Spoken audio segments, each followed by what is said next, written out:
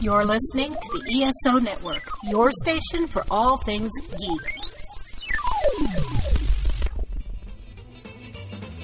Welcome to Earth Station 1, a weekly podcast dedicated to all things sci-fi, fantasy, and much, much more. Sit back and relax and enjoy the show.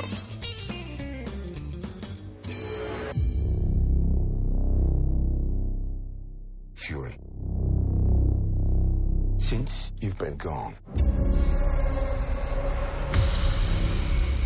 things have gotten much worse.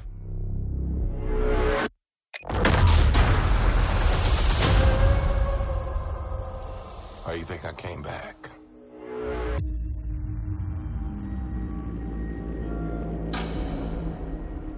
You're in no shape for this fight that lies before us, old friend.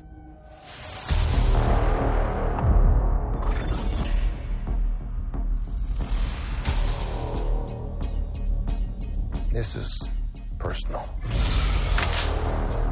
Very few of us know about the wars fought in the shadows that have raged on this planet. Do you feel responsible?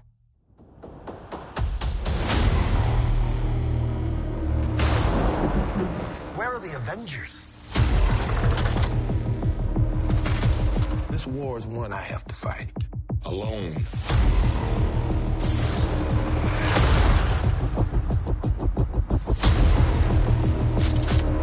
You're the most wanted man on the planet.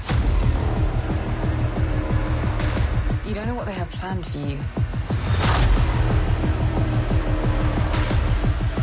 The great Nick Fury.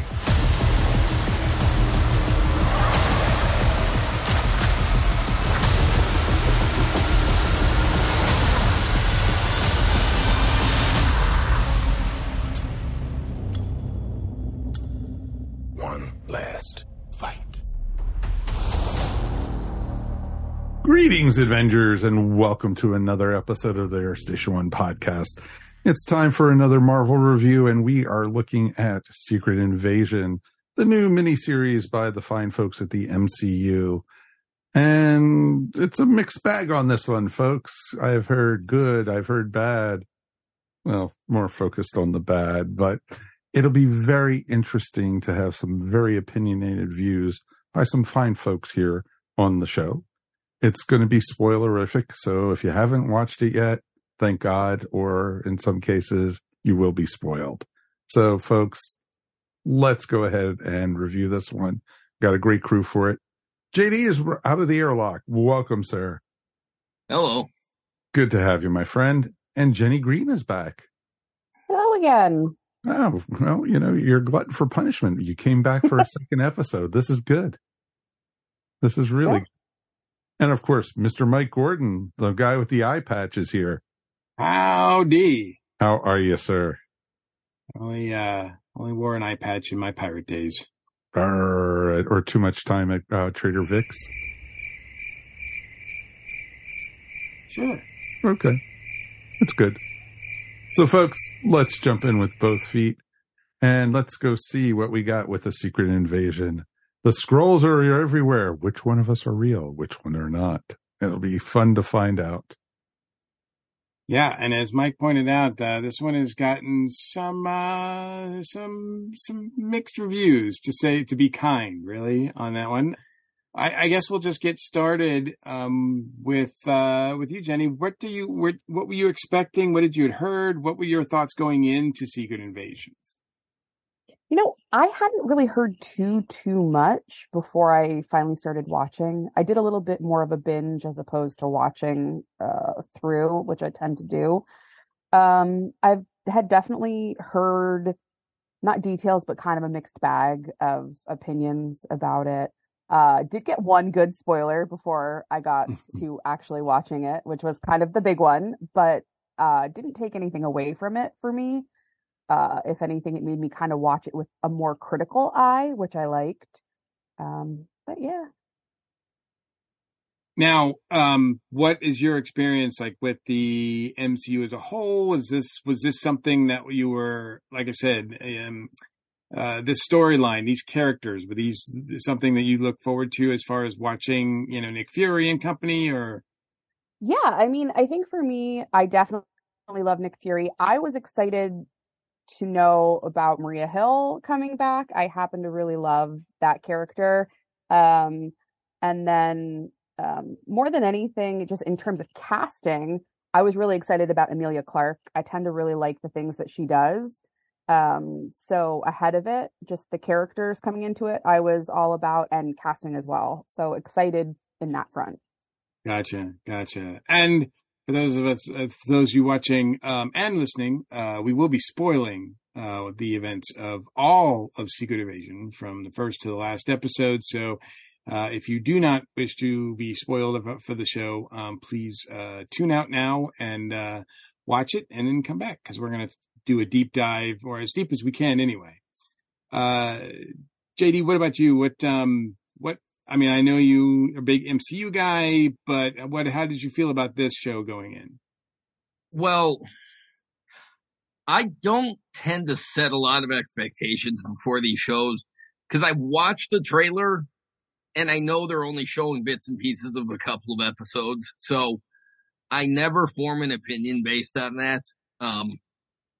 But I was a little biased for this one in the first place, because Nick Fury, I did not become an Avengers fan until I read the Ultimates comics back in the early 2000s. And in the Ultimate Universe, Nick Fury looked a lot like Samuel L. Jackson. And the artist did that on purpose, but they didn't have permission at first. So Samuel L. Jackson was a little taken aback, but then he gave it his blessing because he thought it was just badass to be the face of a comic book. But so when he showed up in Iron Man 2008 as Nick Fury, Samuel L. Jackson is my favorite actor of all time, who became one of my who ended up playing one of my favorite characters. So I was a little biased going into this one. Mm-hmm. In Iron Man 2008, when he popped up in the credits thing, I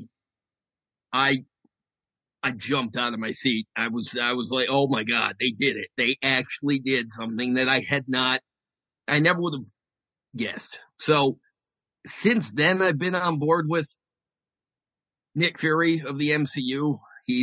I'm a huge fan of the character, all the appearances. I got geeked out. When he was on Agents of S.H.I.E.L.D. a couple of times. So when this was announced as Secret Invasion Disney Plus show starring Samuel L. Jackson as Nick Fury, I was anticipating it from then on, but I'm biased. So going into it, though, I didn't have any expectations. I know there was a comic book where the storyline was called Secret Invasion. Mm-hmm. I don't think I read it, but I know enough about it to know that this wasn't that. It wasn't replicating that, or even connected at all aside of Skrull infiltration. So I didn't really have any expectations, but when I started watching it, I didn't know what I was in for, but I know I was looking forward to it. And I didn't experience a lot of the disappointments across the spectrum people did, but in this first episode, oh yeah, that kind of hurt. So yeah. We'll get to that in a minute. Mike, overall, what were your expectations going in? Because I know that you had familiar with the comic, right? Oh, of course. I read the comics when they came out, and like JD, I also knew of the Ultimates version of Nick Fury, and I think Sam Jackson, relished that role. It's one of his favorite roles. He's come out and said it multiple times that he loves playing Nick Fury. He said he would love to do that, almost for every role he's doing. And it's interesting to see, Sam Jackson is almost 80 years old now. And, and it's hard for him probably to do action scenes and, stuff like that. And so when I found out this was going to be more of a spy thriller and, because they came out almost right away saying, oh, there's not going to be any Avengers in this. There's not going to be a ton of superheroes, and it was more of, you know, the Skrulls are trying to take over and Fury has to take it on. And it was interesting to see that. And I, like Jenny, I binged it. I didn't watch it week by week by week.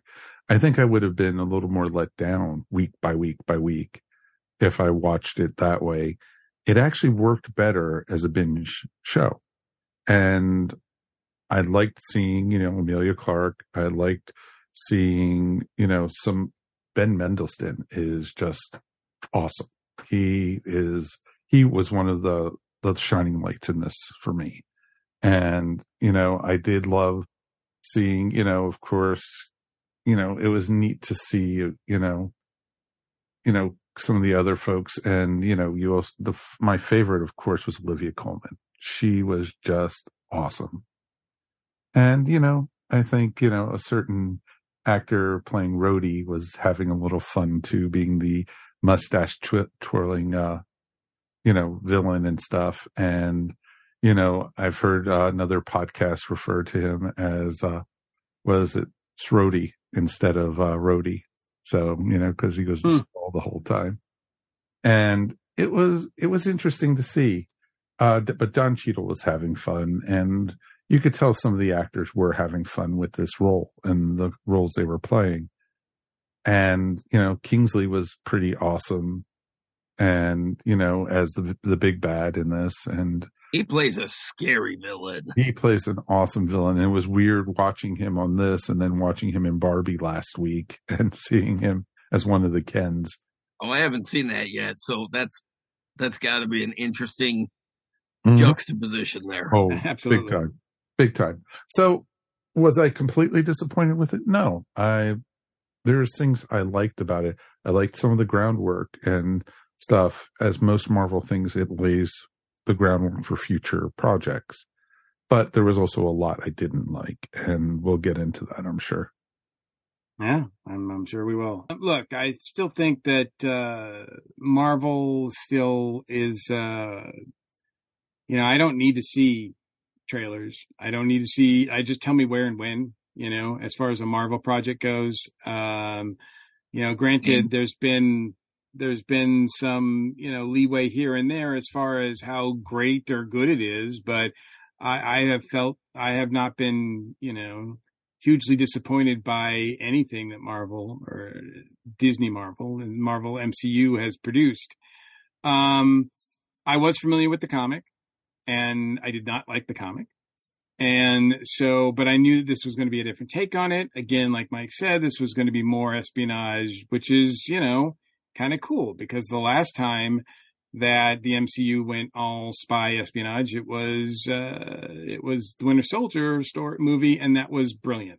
So I wasn't expecting brilliant, but I think like you, JD, I like watching Samuel Jackson. And even though he's been in a lot of MCU things, he's never really had anything focus on him. I think the closest he's never been the star. You're right. He's had a big role in some stuff, but he has never been at the center. He's always been listed in the cast as, and Samuel L. Jackson as Nick Fury, which is cool because actors tend to feel that's an honor to be that part. But this is the first time. I think that's more of an Asian thing, really. Up front in the credits. Yeah. I think his biggest part, probably his biggest role, was in Captain Marvel, which of course this does have. You know, this Captain Marvel is a lead into this in a lot of ways. Hell yes, it is. Captain Marvel, I think, fooled a lot of us comic fans, because Captain Marvel came right out and said, "Hey, the Skrulls are good people, not evil bad villains," and that was a big surprise to all of us who've been reading about Skrulls in the comics for 50 years or whatever it's been. But to twist it around to say like, oh, now they are the bad guys in this, I'm like, okay, well, they're going to have to do some, you know, move some balls around and kind of just change things up a little bit. And they do to an extent. As far as the series itself goes, I was never bored. The storyline is probably it was probably not its biggest strength. I think its biggest strength, as Mike kind of pointed out, was the actors that they got in this, the cast, and a lot of the one-on-one scenes. Like whenever Samuel Jackson and Ben Mendelsohn were on screen together, I was riveted. Whenever Emilia Clarke and Kingsley Ben-Adir were together, I was riveted. Olivia Colman and anybody, I was riveted. I mean, if Olivia Colman's not stealing the show, why is she even in it, right? Like, she always does a great job. She's always fun to watch. And she was amazing in this as well. The scenes between Samuel Jackson and Don Cheadle were really fun as well. Like, I liked a lot of the one-on-one scenes that I saw in this. I'm not sure that everything that was put together as well as it could be. Certainly as a in-between, movie between, Captain Marvel and the Marvels, I don't think this serves either one of them very well. However, like I said, I wasn't bored.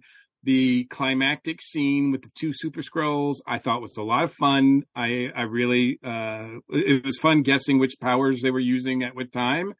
So I did like that. And Super Skrulls, I'm not a huge Marvel zombie, but come on, Super Skrulls. I mean, who hasn't wanted to see Super Skrulls on screen forever?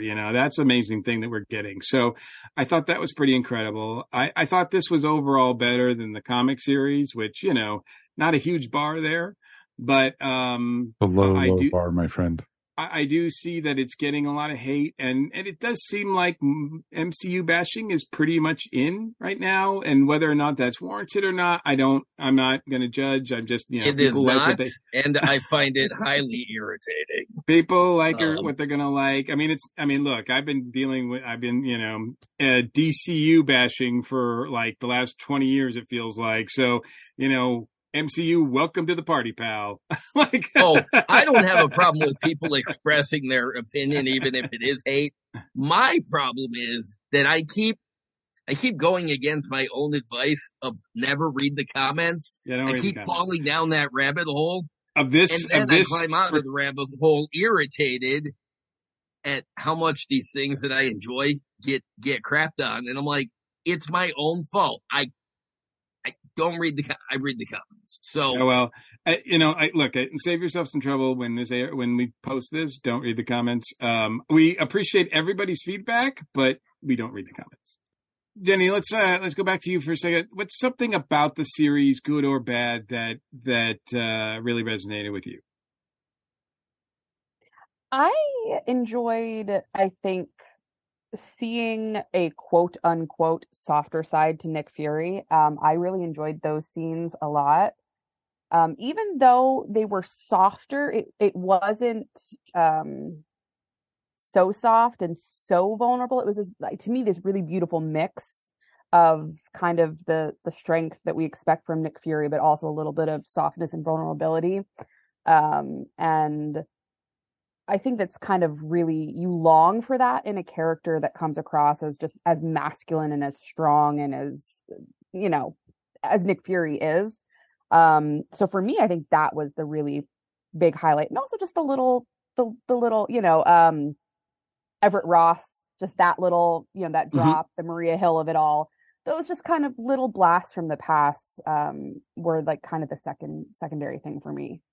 Yeah, absolutely. I get what you're saying, and it is interesting. We're seeing a broken Fury, and that is kind of interesting. That's not something we're used to seeing because, as is pointed out almost in every episode of the series, he's usually 10 steps ahead of everybody.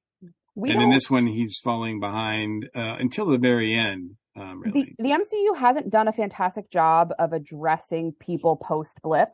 We talked about it, Falcon and the Winter Soldier. Fantastic job of it. That was kind of the entire premise of it. Mm-hmm. But to now focus on another part of that, which him and how he came back from that, and how people may not have always seen the hurt and the pain of people after that. So I think it was an interesting way. Like, we keep glossing over that in MCU projects, and I think that really tied into that well. Yeah, interesting, and him sort of revealing that even right before the blip, he was at a crossroads. He was going through some stuff. Yeah,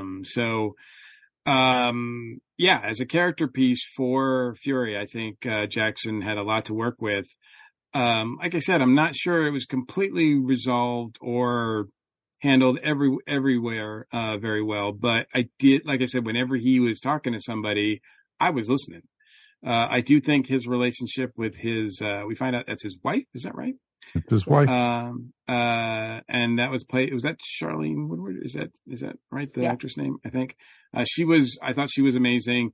And I thought it was a good move or an interesting move to have him, married to or in love with a Skrull, which I don't know if, the Fury that we were introduced to 2008, all that, even in Captain Marvel, we would have saw that coming. So I thought that was pretty interesting. You mentioned at the very end of that too, Maria Hill, and I guess we really need to address that because that happens pretty much right away. I think someone dies. I'm putting air quotes there. Someone dies at the end of almost every episode here, but hers is last. Hers is a real deal. Any thoughts on how that was handled? I didn't like it at all. Uh-huh. I think the death works. I just feel like it's a giant waste of Colby Smulders to bring her back and kill her off so fast. Mm-hmm. She, to me, has just been such an excellent part of the MCU and just in perfect places. And maybe this was her perfect place. I get the why of it. I would have liked more of her. I do. I'll never want less Maria Hill. Yeah. Would have been more powerful, actually, if she would have made it to like the third episode or something like that, instead of at the end of the first. I don't have a lot of complaints about this movie, but I sure do. One of them certainly is Maria Hill. They fridged her. There was no reason for it. Yep. There was no reason to kill her then. And the way it happened,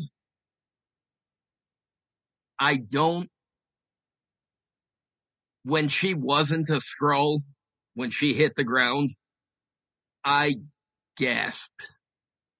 Because we had already seen it with Martin Freeman earlier. He was a Skrull. Mm-hmm. And even though I wasn't sure that I should expect a Skrull, I was hoping.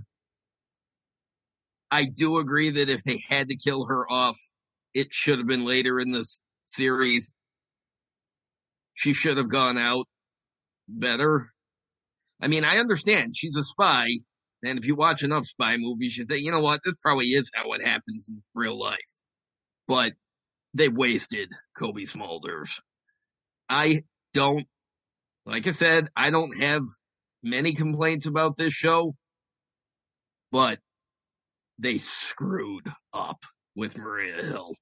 Yeah, the fact that such a character that we've come to appreciate, the way she goes out, not only being fridged, as you so well put it, and that's, the MCU has had some difficulty handling some of their female characters recently.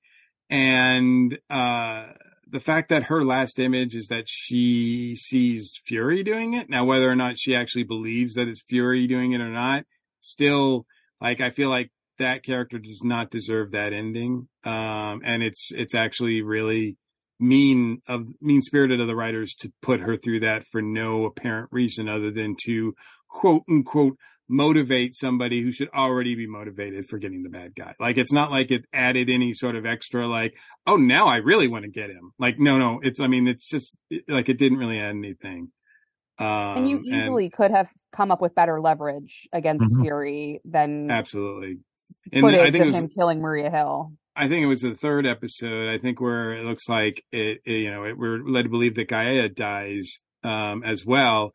And my first thought was wow, that was a bold move. And then my second thought was oh man, that's double fridging, like, Mhm. what are you guys doing? And then it turns out to be not happening. And I don't know if I was happy with that or not, to be honest with you, because it just seems like, I mean, the problem with stories like this is that anybody can be a Skrull, right? So it's hard to get invested and to care about any particular character because at some point that somebody's going to be revealed as a Skrull and you're going to be like, oh my God. And to me, I don't think they played that shell game very well as far as who is and who isn't. I think we kind of all knew Rhodey was, that was pretty apparent even before it was revealed. And none of it really was handled, I think, in a great way. And I'm like, that's the gimmick of this show. You can do that. And I don't think they did it very well. Well, to be fair with Gaia, we knew ahead of time she was a Skrull. So true. That wasn't a surprise. No, I don't think it was supposed to be. When she supposedly died in episode 3, I figured she was up to something because we had seen her already as a double agent on both sides. I figured she probably had a plan in place. Was not expecting the solution to be what actually happened, but I figured she would have been wearing something, or I figured it was a fake out death when it happened, because it would have been really weird to introduce Emilia Clarke only to have her show up for 2 episodes, play a wishy-washy character, and then go out. When, yeah, I don't know. I guess I didn't really buy it for that, but I was kind of annoyed that they killed off Talos' wife off screen. Mm-hmm. The last time we saw her was Spider-Man Far From Home. Exactly. And then she's just dead a couple years later. Somebody said something before about the blip and the way they've handled it in the MCU since. They hadn't. I agree. I love when these shows answer a question of, did so-and-so disappear because we didn't see it? And I love finding that out. I really wish that that more of that could have been addressed in some of the, I don't know, other movies that came out. Yeah. Let's get back to Secret Invasion. Mike, what about you? What is something about it that resonated with you? I liked, like you said, you learned more about Fury in this than you did anywhere else in any of the Marvel movies. And it was interesting to see that, he, in a lot of ways, he's a huge prick. And he, he's the typical spy. He can't let, his outer emotions be shown. Everything was kept inside. And, he came back to Earth as a beaten man. And he had to almost, during this, it was like he had to find his swagger again and find himself. And he had to sacrifice a lot in the series to do it. And that's some of the interesting things about it. And, did I like it? Did I like his character? He was okay and everything. It wasn't exactly, I think they went on a little bit too much with that. And, I think maybe by episode 4 or 5, he should have been the kick-ass Fury that we got at the very end. And that we had seen in the other movies. But, I liked seeing his interaction with all the different characters. I loved his interaction with Olivia Colman. Any scene with Olivia Colman was just awesome. She is not somebody you mess around with at all. Well, like Mike said, Olivia Colman and anybody in those scenes, I don't know who that actress is. I don't know her from anything as far as I don't know. But she was a delightful addition to this show. She takes nothing from anybody. No, she's been Queen Elizabeth in The Crown. and everything. Oh, I've never watched that. And doesn't she win an Oscar? Yes, she did. Yeah, she's Oscar winner. She's done a ton of stuff. Yes, she. Well, she probably had, but she didn't really register with me. But cool. That's cool. That's okay. Well, I bet if I see her in other stuff, I'll probably realize. But she was great. I don't know who that character is, but I hope that she's back in the MCU later on after this. I would love to see some sort of battle between her and what she's doing and Julie Louis-Dreyfus and what she's doing. Like, you put those two powerhouses together, and that's a show I'll watch. Well, it's very interesting because, where they ended her character at the end of the show, and, from what they were saying, what they're building towards, because they're building on the UK side with Captain Britain, and they're also looking at building into an Excalibur type group of heroes. And possibly. We don't know. Sure, that could happen. But the only thing that we have to go on is a Blade movie, which just keeps falling on its face. They've already rewritten Blade, and they're not doing several times. They're not. I don't know why they can't get Blade. They're not doing anything with the Black anybody in it. What if Olivia Colman's character is in the Thunderbolts movie? Because we know the contestant's there. So what if she's Olivia Colman's good guy counterpart? It would be pretty amazing, like I said, to see those two actresses and characters go at each other. That would be great. Kind of funny, though, if you saw that the Contessa, though, was really a Skrull still.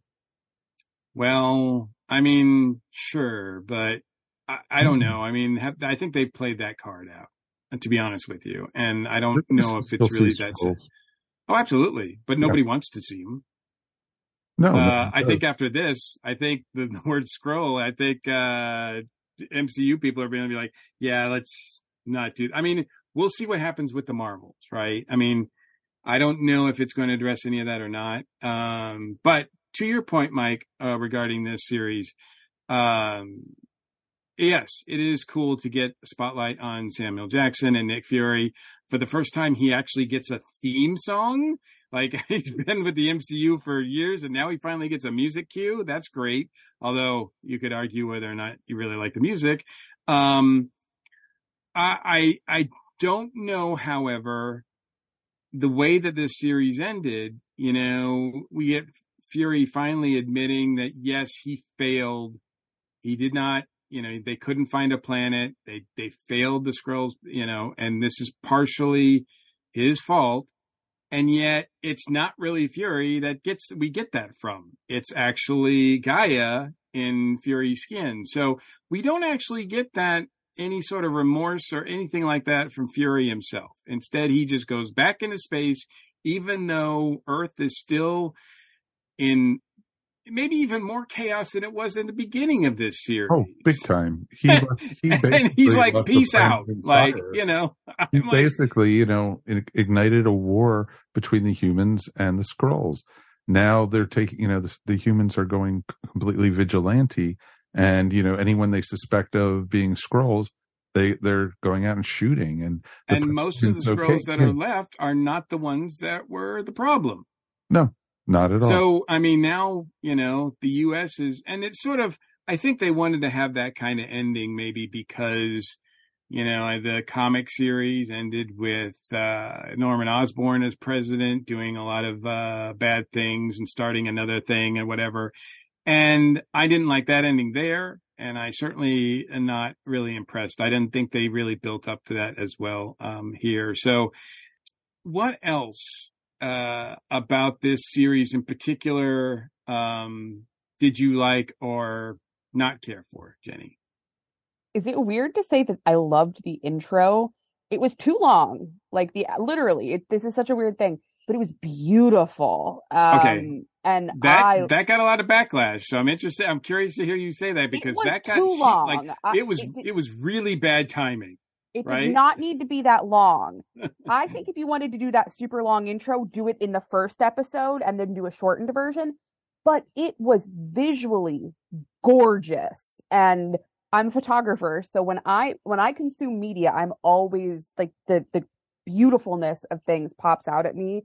The first time I'm like, oh, this is so beautiful. And then in the second episode, I'm like, skip, because it's so long. It almost starts to lose you just getting into the episode. But it was just something I thought would be worth bringing up, because it's stunning. Oh, yeah, and it's interesting. Yeah, it's definitely worth bringing up, because a lot of people brought it up right in the beginning, because, like I said, it was bad timing, because as the strikes were happening, all of a sudden we get this opening title sequence that was created using AI as an art. Now, granted, it was not, I mean, they were still paying artists to make it. It just was, they were using AI as a tool. So it wasn't that as if the MCU was replacing anybody by doing this, but yet it was just bad PR. Those are the places where I feel like if the industry is going to use AI, though, like you said, there were still artists employed in making that. Absolutely. Like, if you're going to use AI, that is probably the most acceptable way of doing it. And the producers said their point was that they wanted to create something that was unnerving, that didn't feel quite human, because of the theme of the series and everything like that. And I think to that extent it worked. To be honest with you, I thought it was fine. I did not,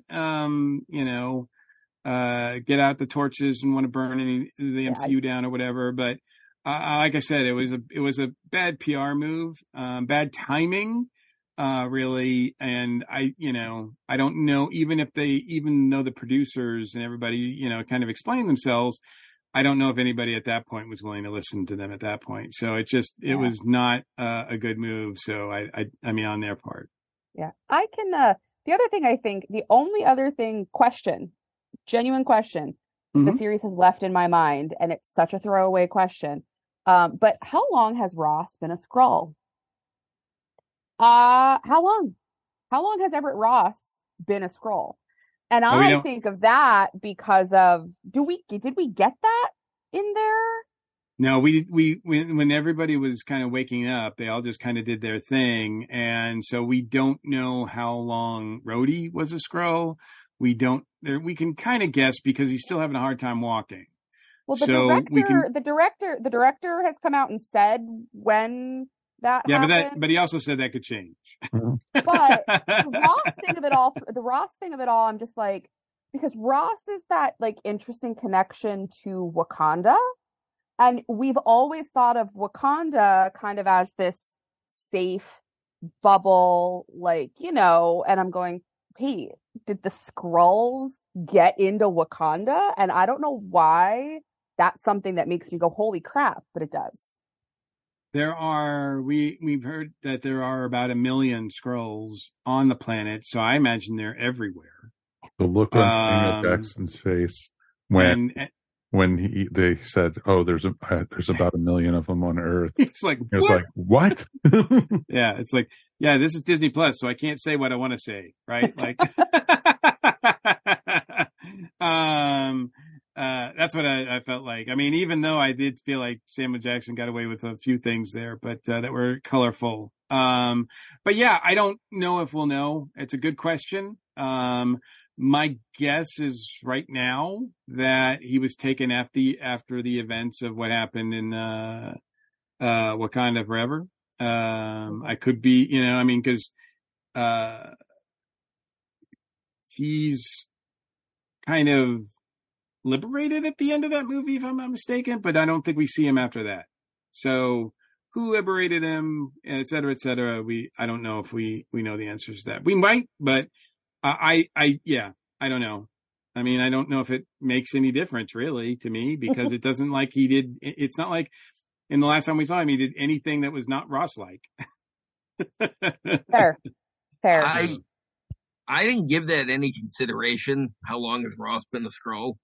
But now that you say that, if he was replaced after the events of Wakanda Forever, because isn't that where we find out that that the Contessa is his ex-wife and they don't like each other. Yes. It's possible that if he became a Skrull after that movie, it's because maybe she volunteered him without his knowledge that, oh, you need to replace somebody. Hey, replace that guy. Never mentioning that, that's my ex-husband and he's a jackass. I could see her doing something like that. Sure. That would be kind of fun. And to your point too, I think, Jenny, you pointed this out too. I mean, it's cool seeing Martin Freeman, especially that opening sequence with him. It's such a short scene, and I can't remember the name of the actor who he's working out with, but it's just a fun sequence. And right off the bat, I was like, wow, this series is going to be kind of fun.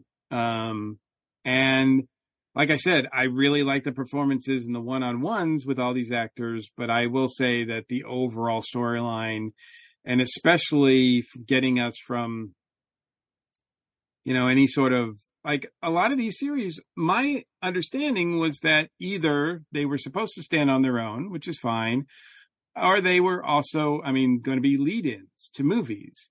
And to be honest with you, I think the MCU has done a terrible job at having most of these series, even the really good ones, like Loki, WandaVision.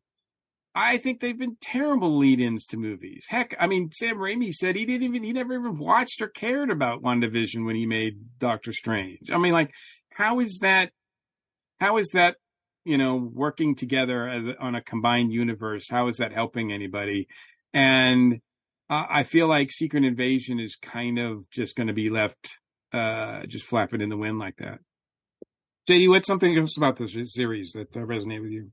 Well, I like that we get, honestly, I don't have a problem with, I never had a problem with the change for the Skrulls initially, so I don't have a problem. They've been here for 30 years. Their mission would change.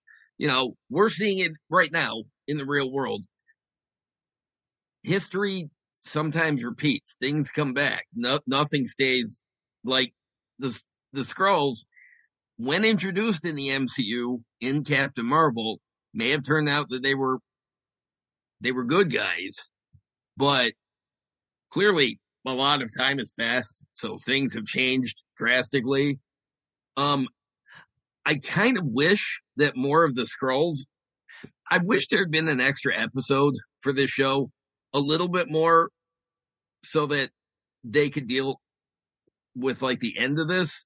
But in the ensuing episodes, we got to see the Skrulls mostly as humans. Sometimes we found out their Skrull names. We didn't actually get to see them as Skrulls. So it was hard to feel bad for them. Like when Gravik was killing off the other Skrulls and, going a little, I couldn't connect with that because they go to this hideout, this camp in this old, nuke factory or whatever, because they want to live in their own skins, but we don't see them as Skrulls. They're just humans walking around the compound. We don't see most of them as Skrulls until they die. And I couldn't connect with any of them. It sucks that these people volunteered to join this thing, and then most of them got wasted by Gravik himself, but I didn't get to see their life as a Skrull.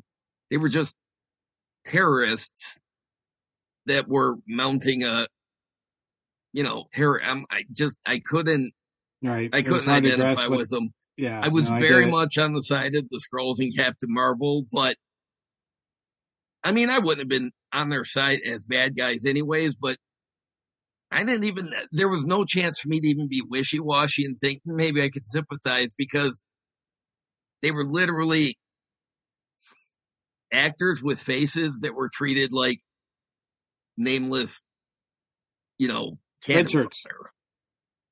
They're the cannon fodder. Yeah, red shirts or background, really.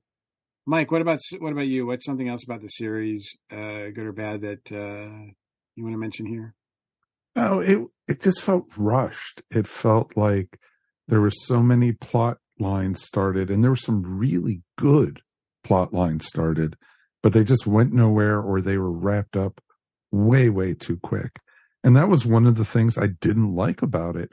It was more of, you had these characters, you know, that you started finding interesting, and then the whole super soldier battle at the end with the Super Skrulls. It's like, oh, you know, let's do the modern trope in Marvel. There's a secret formula that everybody, you know, gains powers from and everything. It's either the super soldier serum, or now it's what they called it, the Helix, or something like that, whatever they called it, that, you know, had all the DNA of, you know, all the characters. I thought it was stupid. I liked, you know, that the battle, the harvest, that was it. But it was just dumb. You know, why, you know, yeah, it's great to show, because the Super Skrull was from old time Fantastic Four. And, you know, when he replicated their powers, you know, a body part became like the Thing's arm, or, you know, Mr. Fantastic's, or the Human Torch's. But this was just, you know, to show that it was Drax's arm. It had Drax's arm with the tattoos all over it that he did.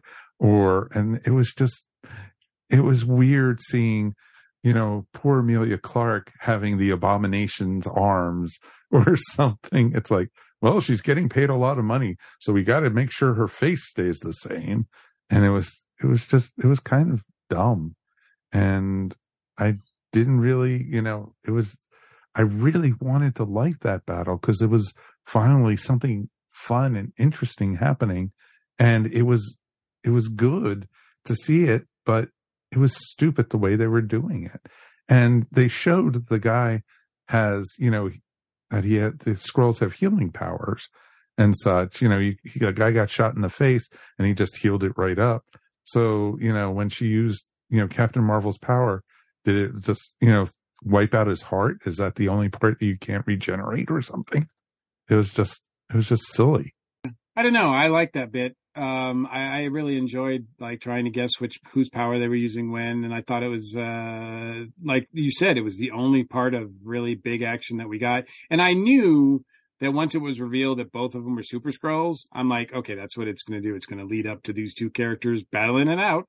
And so I was expecting it. And so when it came, you know, I'm not saying it was the best battle ever, but I did enjoy it. And I did think it was weird that, you know, they kept Amelia Clark's face on her, but Kingsley was replaced by a Skrull face. So I thought, I don't know if that they were just trying to, I don't know. I just thought that was kind of one-sided there. But here's what we're left with, right?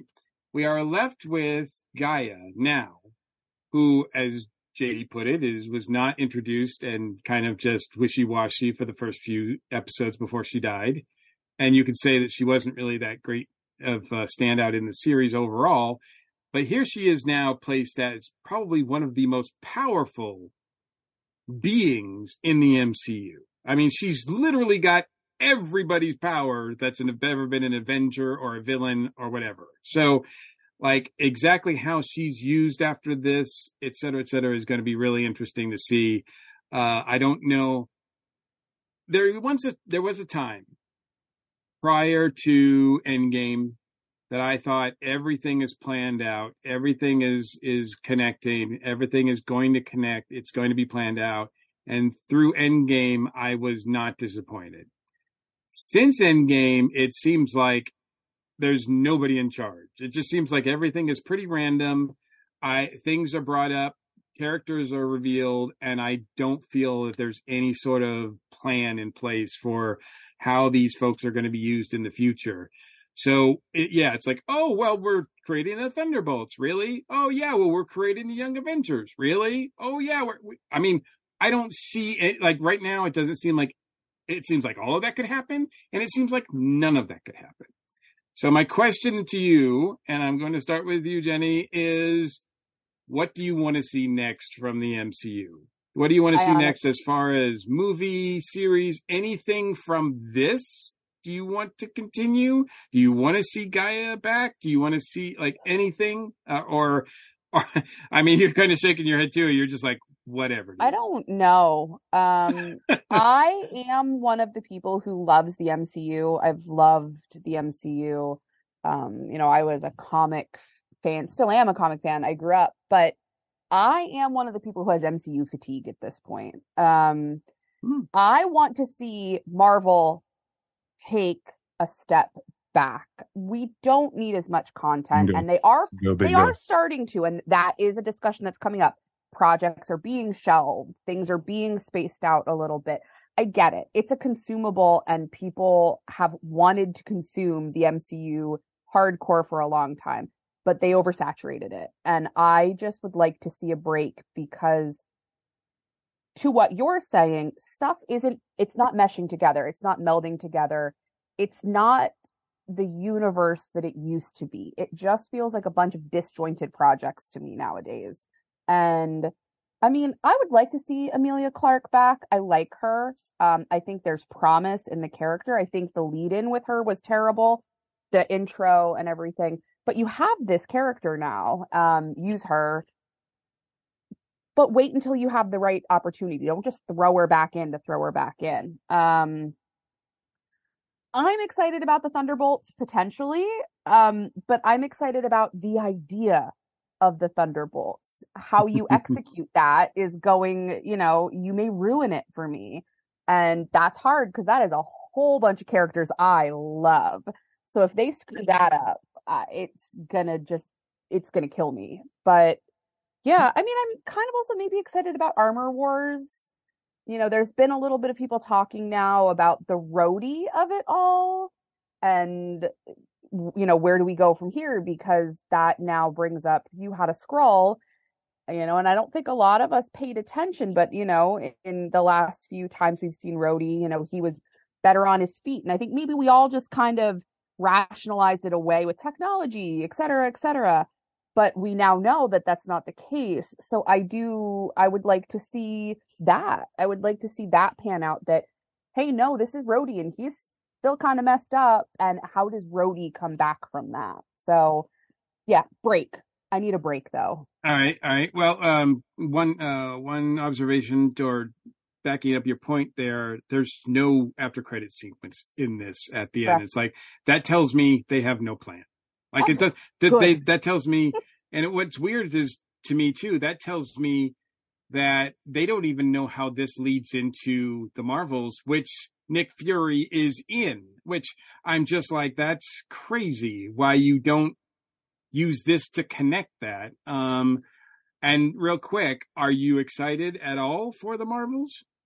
I am, but I'm all about it. I wasn't feeling that the way you said it, by the way. No, well, I'm a woman who totally believes in the idea. So I loved Captain Marvel. I'm one of the people in the world who did actually like it. Me too. I was one of the people who fought all the negativity towards Bree's portrayal. But again, I'm the kind of, don't tell me to smile like that. I'm a true feminist in that way. So yeah, I'm excited, but I'm nervous, because are they going to screw the pooch again? So yes, I'm excited. Hopefully I'm not disappointed. Gotcha. JD, what about you? Are you excited for what's next? Or yeah, do you care to guess what you want to see? Well, honestly, I am very content to let the MCU show me what they have planned. I agree, there's been a lot of disconnect. I'm not too bothered by that, though. I don't believe that everything does need to be connected. I do like when characters come back later. It'll be very interesting to watch Captain America New World Order, because all the characters from The Incredible Hulk are going to be there.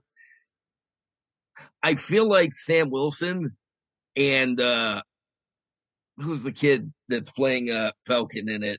The kid that was in Joaquin Torres. I feel like they're going to be sitting there saying, "Who are these people? These are not our villains. We don't have any of Cap's villains." But I'm very content to let them show me what they're going to show me. I'm not going to predict anything. I'm not worried about it. Okay. I love the Captain Marvel movie. It's in my top 5 of the MCU. I've seen it many, many, many times. I will watch it many, many more times. Any character connected to that movie that shows up later and stuff, Gaia. I was excited when Talos' daughter as a Skrull showed up at the end of WandaVision. I'm very excited about Monica Rambeau, and the Marvels. I'm so excited about the Marvels. I sent Mike a message the other day to ask, is it too early to ask for the guest spot for the Marvels episode of ESO? I adore that movie. I can't wait for the Marvels. Now that he's been on this episode, he lost that chance, so it's okay. Damn it. But I'm not hung up on what they're going to do or not. I don't have Marvel fatigue, but that's because, honestly, I'm just along for the ride. I'd like to enjoy. It's very hard for them to disappoint me. They have Iron Man 3. I'm curious what they're going to do with the cosmic stuff after this, after the Marvels, because I didn't know what Guardians of the Galaxy was until they announced the first movie would be out in 2014. But now the Guardians 3 is in the rearview mirror. It's like, how much of that are we going to get to see again? Well, maybe we might see that after. I mean, we'll talk about all about that after the Marvels comes out, because obviously that's the next step there. But I'm honestly, I'm very content to let Marvel show me what they're going to show me, and I'll be delighted and I'll be annoyed by some stuff. But honestly, overall, I'll be a satisfied customer, just like I really kind of have been all along. So, awesome, Mike. What about you? What do you feel? How do you feel about the MCU, the future of the MCU, particularly anything that comes out of this? And what about the Marvels? Because that's next for us, right? For the first time ever, I'm actually worried about the MCU. And I think they spread themselves too thin. I think they put themselves out there by putting stuff out on TV and rushing it out there. And I feel like the last 2 phases of the MCU, they don't have any idea what they're doing. It feels like let's just put this character out there. Let's put this character. Oh, we want to bring out She-Hulk. We want to bring out Moon Knight. We want to bring out Shang-Chi. We want to bring out the Eternals, and most of those movies I went in with really open mind, and the same thing with the TV shows, and I enjoyed them. I didn't hate them. This is the first project I'm actually starting to get worried. So much so, I watched the trailer for Loki today, and it looks great and everything.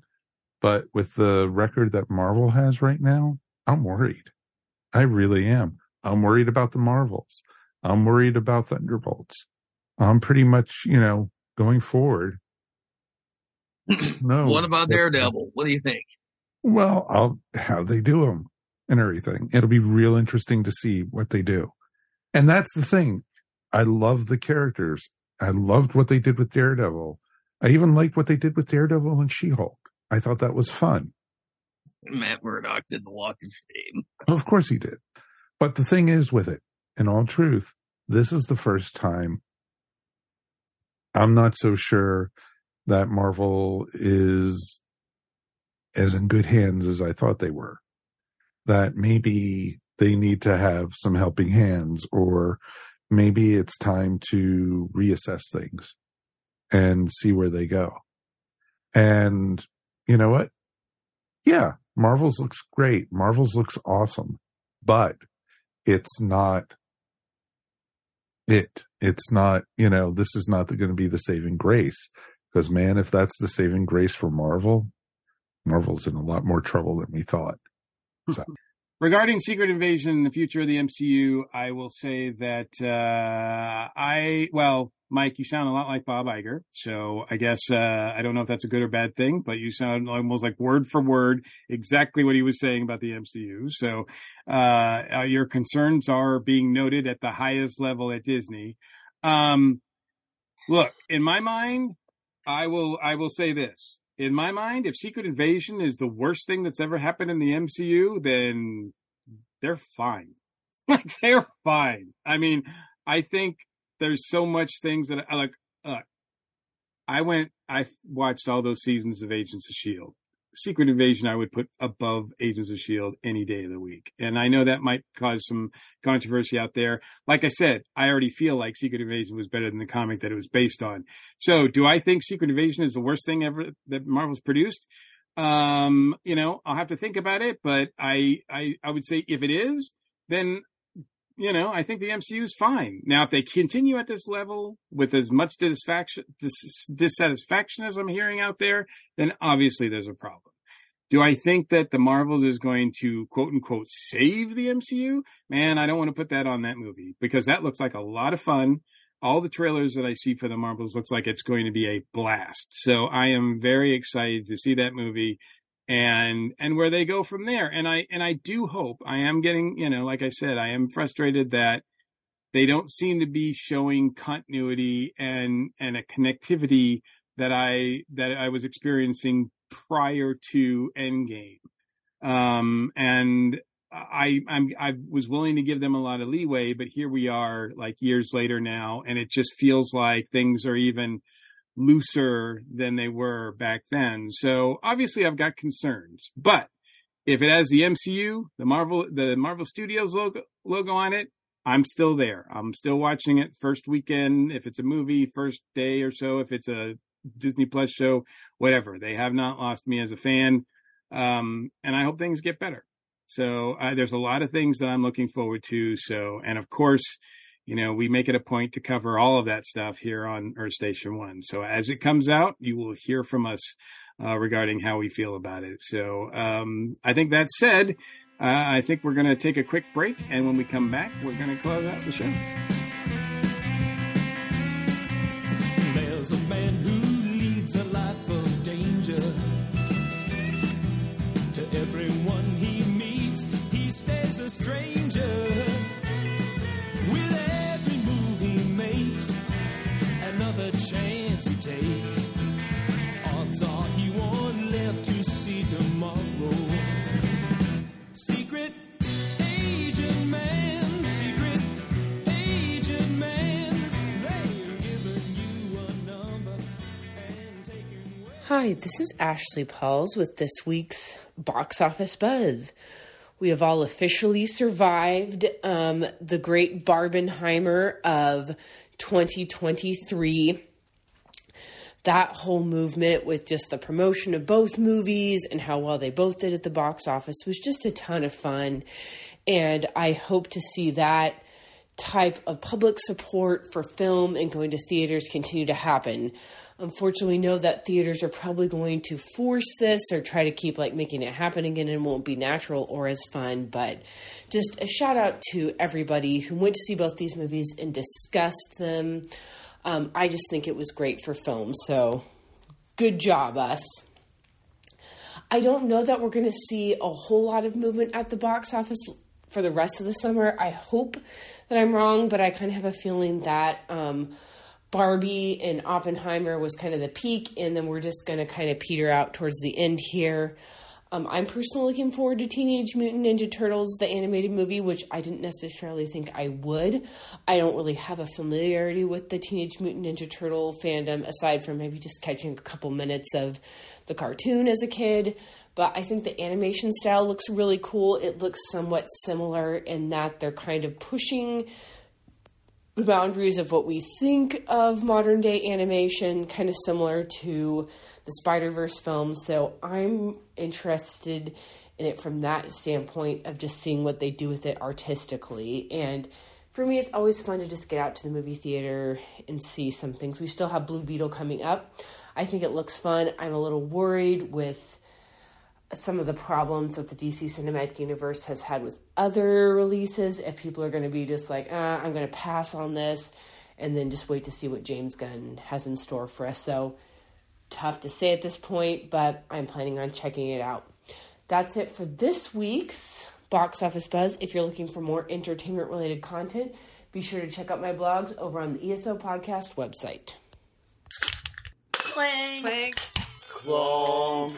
We got some beer today. Yeah, beer. Big boys. But our podcast isn't about the booze. It's not just about It's not just things. about drinking and clinking things. Oh, you're right. It is about, like, nerdy things Nerd and comic stuff. books and video games and movies and... Nerd stuff. Yeah. So if you like anything nerdy, grab a drink and be nerdy with us. Join us. But first, let's talk nerdy. Welcome to a Geek Girl's Take. I'm your host, Angela, and this week, this Geek Girl is talking about planning your convention trip.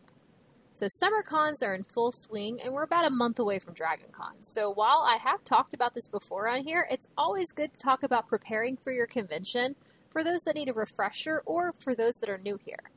Conventions can be some of the best times, but they're also large and overwhelming and can make you forget about stuff like eating, drinking water, or even just sitting down and taking a breather. But knowing all this beforehand and having snacks that you can put in your bag or bringing a reusable water bottle with you so you don't have to try and find an overly priced water bottle can really help you try to, make sure you have a great convention and don't have the con plague after the con, since pushing your immune system to the edge over the weekend means you're not going to have such a great week afterwards. When packing for a con, I make checklists for my costumes, items that I want to take to get signed, and also even a small list of what panels I want to go to at the con, just so I have an idea of what I want to do with my time, and can at least have a plan of where to be, and not get completely overwhelmed once I'm there. Since with all this stuff to do, and not sure what to do, sometimes it means you just sit there and do nothing because you can't decide what to do or make a decision. I also make a small list of essentials I'll need to be a functioning human being. I generally put a water bottle, small snacks like fruit snacks or trail mix, and I also keep some water additives and vitamins and electrolytes in my bag, since they come in very small containers and you can get powder or liquid in them, and really that's your preference, but they can fit in really any of my bags, and then you just put that in your water and you're good to go. Also, if the con has an app with their schedule on it, download that before the con, because trying to download apps at con can be challenging due to so many people using their phones in one place. Also, if your ticket is digital and allows you to take a screenshot or download it, do that before the convention. Don't do it once you get there.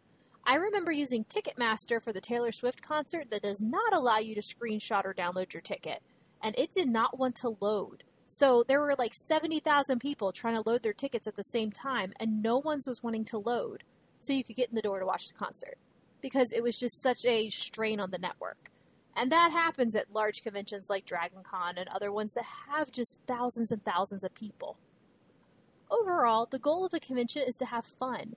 So having a little bit of thought before you get there can really help ensure that you have the best time at the convention that you're going to.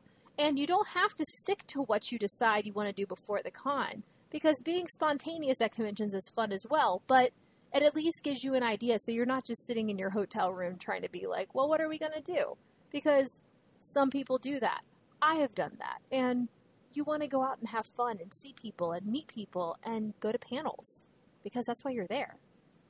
Well, thanks for listening to A Geek Girl's Take. What will I talk about next week? Well, you're going to have to listen to find out.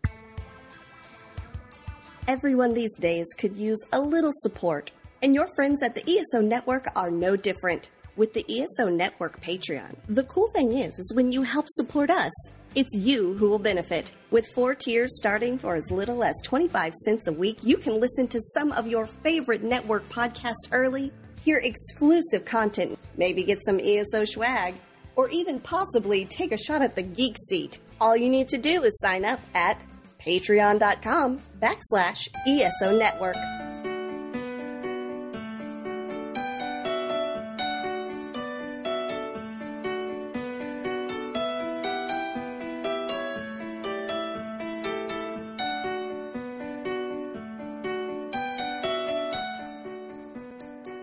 So that's going to wrap up another episode of the Air Station 1 podcast. I want to thank everyone for joining us tonight. Thank you, of course, Jenny. We do appreciate you. It was so good to be back. Thank you so much. Oh, anytime. Anything you want to shout out about? You know what? The only thing I want to shout out right now is all the independent studios out there who are working alongside SAG-AFTRA and accepting their conditions to work and putting people back to work. I think it's amazing to see the people without the money stepping up and taking care of people in the industry. So that's all I got. That's awesome. That is awesome. And JD, we've let you out of the airlock, my friend. I really appreciate being on the show. I always do. I really appreciate the invitation. I don't know a lot about the ins and outs of Hollywood, but I am standing with the people who are striking because I don't have to understand it to know that they wouldn't be doing this if they didn't have a good cause.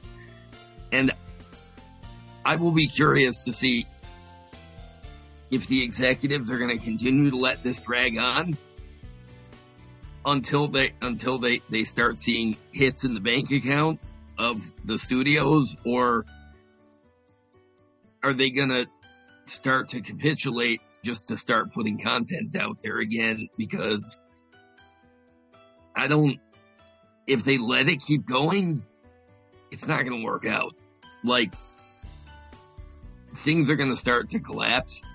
Like, the industry probably does need to be, whatever.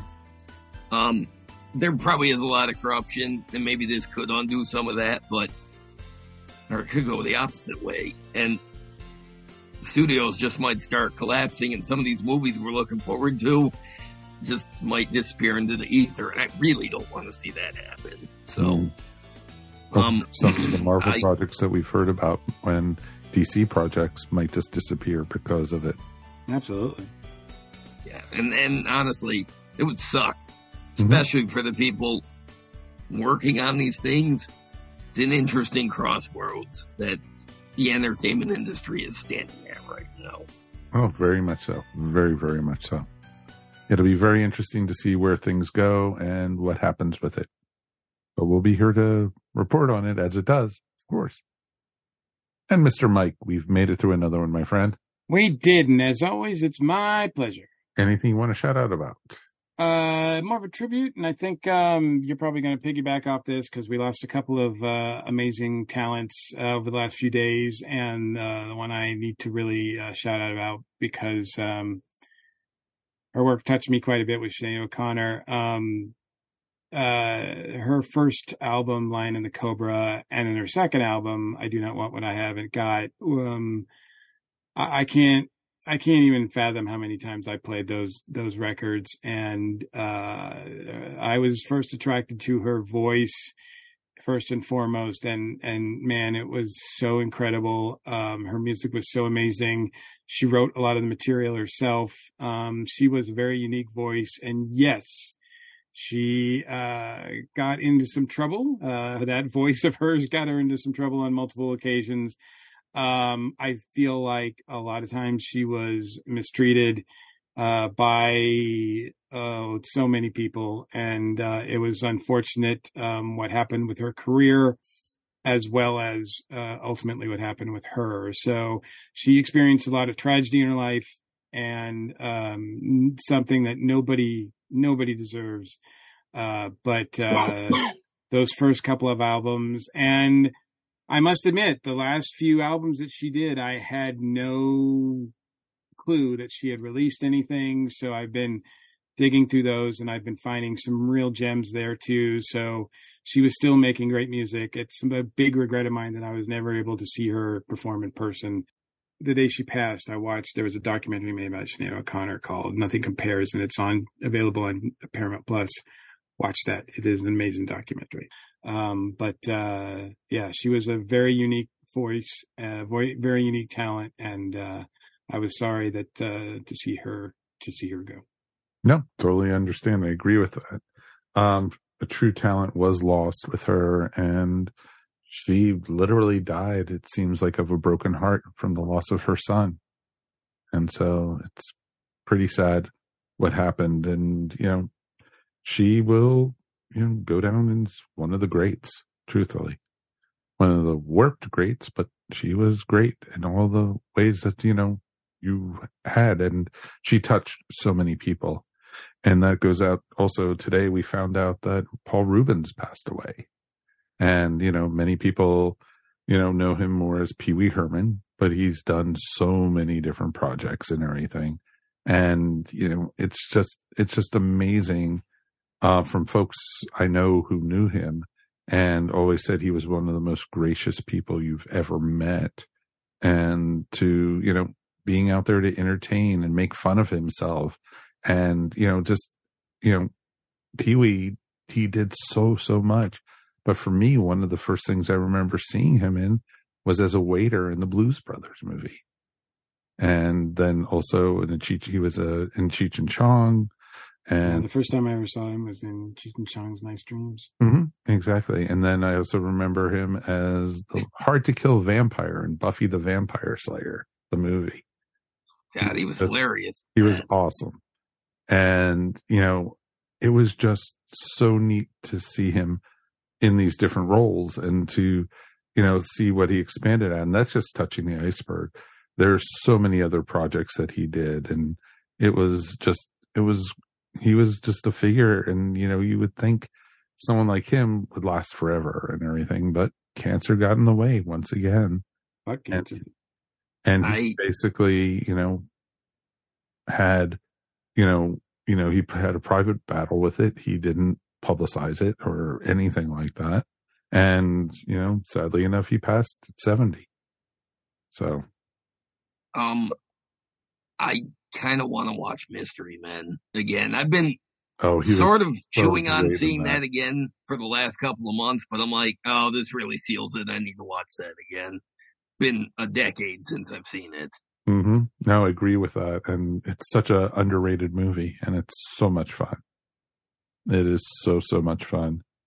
And he plays such a great character in that movie too. It's such an amazing cast in a movie that I think has fallen into obscurity.